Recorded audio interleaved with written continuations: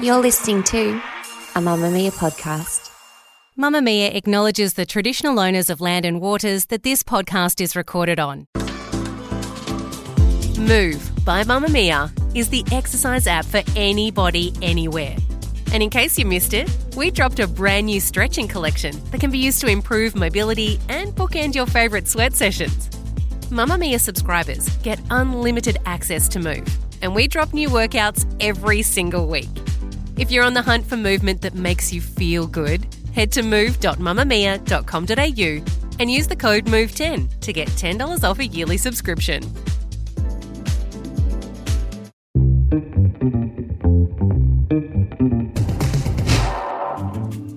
From Mamma Mia's daily news podcast, The Quickie, hi, I'm Callie Borg with your evening headlines for Thursday, August 31.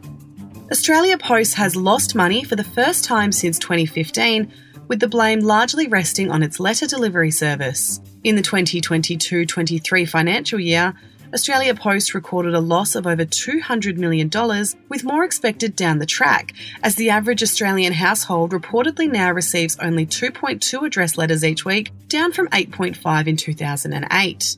This result is just the second time the company has recorded a loss since it became a self-funded government business enterprise in 1989. Last year, it made a $55.3 million profit. Australia's energy market regulator is calling for major investment into new renewable sources of electricity, warning of significant risk to reliability of supply. The warning comes after a report detailing its latest 10-year outlook for the national electricity market. Victoria is set to be hit the hardest by blackouts and energy grid failures this summer, as the state's ageing coal-fired power stations are becoming less dependable.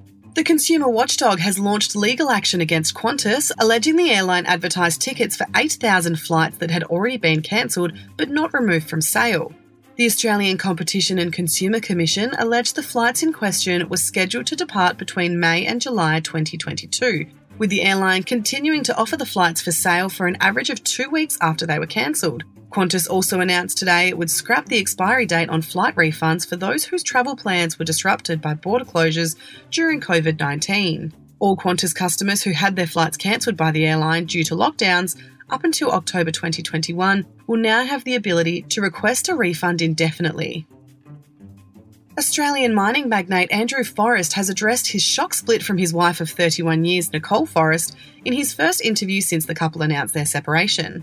The Fortescue Metals group boss, known as Twiggy, was asked about his wife in an interview at a business summit to address climate change, where he said he and Nick are on good terms. The pair, who were Australia's richest couple, decided to split their $35.2 billion fortune. Following the separation, Forrest dropped from second place to 10th on the Australian Financial Review's rich list. To sport, all eyes are now on the AFLW to deliver their best season yet, following on from the hype of the FIFA Women's World Cup. The competition returns on Friday, almost 300 days since Melbourne claimed their maiden premiership. The women's sporting landscape in Australia has changed considerably since then, with the Matildas taking the nation by storm. AFLW chief Nicole Livingstone said the league has planned methodically to deliver a sport worthy of doing the same. That's your evening news headlines. If you want more from The Quickie, check out today's deep dive on the current state of flying in Australia. With millions of customers left with unused flight credits, find out exactly how you can use them. The Quickie, getting you up to speed daily, wherever you get your podcasts.